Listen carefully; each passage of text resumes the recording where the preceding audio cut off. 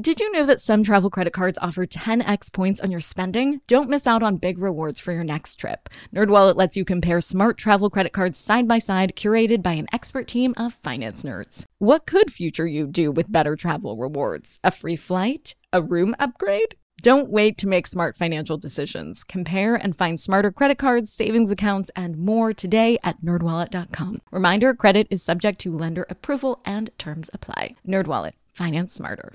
Hey guys, are you ready for some money rehab? Wall Street has been completely upended by an unlikely player, GameStop. And should I have a 401k? Because then I don't do it? No, I know. Girl! You think the whole world revolves around you and your money? Well, it doesn't. Charge for wasting our time. I will take a check like a old school check. You recognize her from anchoring on CNN, CNBC, and Bloomberg. The only financial expert you don't need a dictionary to understand, Nicole Lapin. Welcome back to our exploration of options. And I just want to say, I hope you've given yourself a nice pat on the back for sticking with me through these bigger, more complicated financial topics. One of my goals with this show, of course, is to empower you with financial literacy so you never smile and nod when Wall Street bros or financial advisors or even friends bring up finance topics you've never heard of. Wrapping your head around the full scope of the money world will help give you agency on your road to financial freedom. Yesterday, we talked about call options, where investors have the option to buy a stock at a certain price. Put options are the options to sell a share at a certain price. That's what we'll be talking about today. Let's dig into an example and bring back our friend Lily. Let's say Lily owns shares of a company with the ticker LAME. Currently, the market price is $20 a share. But say Lily has concerns that LAME's price may tank. Maybe Lily knows that the company is undergoing an investigation and the report will be published on March 15th. She's worried that the results of the report may be negative and the stock price will plummet. Whatever the reason, Lily has a sneaking suspicion that the stock price will fall. If she thinks that the current price is the highest value the stock will ever reach, she may want to purchase the option to sell her shares at the current market value. If this isn't quite clicking yet, stay with me because I think it will soon. So Lily logs onto her brokerage account and pulls up the list of put options. She sees that she can secure the option to sell her LAME stock at $20 a share by March 17th. If Lily buys the put option, a few different scenarios could pan out. Let's look at a situation where she does want to exercise the option and an alternate scenario where she lets the option expire. Scenario number 1. And spoiler alert, this means better returns for Lily. On March 17th, Lily wakes up to find that LAME stock is trading at $20 a share. In that scenario, Lily has the option to sell her shares at $25 a share when the market price of the stock is $20 a share. In other words, she has the opportunity to sell her shares for greater than market value. Will she do it? Hell yes, she will. Let's look at how much this move saved her. If she had not purchased the put option, she would have sold her 100 LAME shares at $20 a pop. 100 shares times $20 a share is $2,000. But Lily will exercise her option to sell her 100 shares at $25 a price. So 100 shares times $25 a share minus a $5 premium is $2,495. So through exercising the put option, Lily was able to make $495 more than she would have by selling her shares on the open market.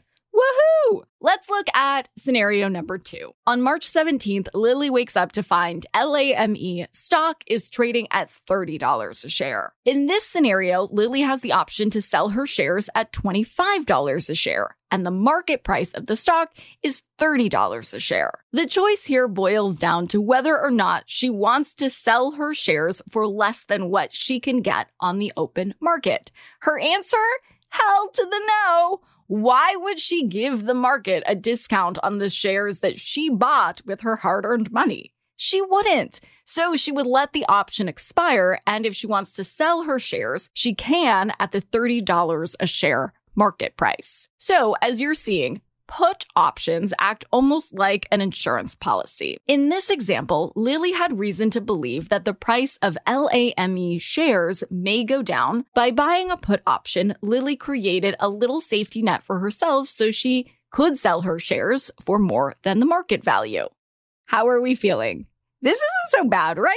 Okay, well, I do have to add on one more layer. In today and yesterday's episode, we were looking at long positions. In long positions, you're the one buying the option. Whether it be a put option or a call option, you're in control. There is a way you can sell options called a short position. Taking a short position with options is very risky, and I don't recommend money rehabbers try this at home. That said, I do think you should understand how this money move works. A short position is basically the opposite side of Lily's transaction. Let's say that person on the other side of Lily's transaction is named Sammy Short. If Sammy takes a short position on a call option, he is selling the option for an investor to buy his shares at a certain price.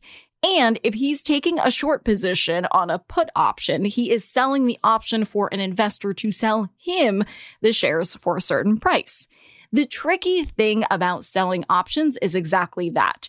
You are selling the option, the decision-making power, the control, if you will, to another investor. Let's revisit the last example. Say Lily had purchased the put option from Sammy. In non-finance speak, this means that Sammy sold Lily the option to sell her LAME shares to him at $25 a share. That would mean that if scenario 1 played out and on the expiration date, LAME shares were trading at $20 a share and Lily decided to exercise the option, Sammy would have to buy Lily's shares at $25 a share, meaning he would have to buy Lily's shares, even though that means he's buying shares for a higher price than he would actually spend if he was just buying them on the open market. In short, pun intended, with short options, you might need to fulfill an obligation that ends up losing you money. I want to leave you with a little cheat sheet on these positions. With a long position, you're buying the call option because you think the price will go up. With a long position, you're buying a put option because you think the price will go down.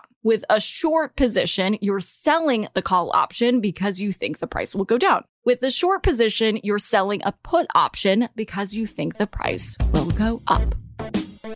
For today's tip you can take straight to the bank, I'm going to echo what I said yesterday. If you're interested in buying a call option, you should talk with a representative at your brokerage first, or even better, your fiduciary. Have that person walk you through your first options order. The long and the short of it is, this is a pro move, and I'd recommend practicing much less risky investments with your hard-earned money.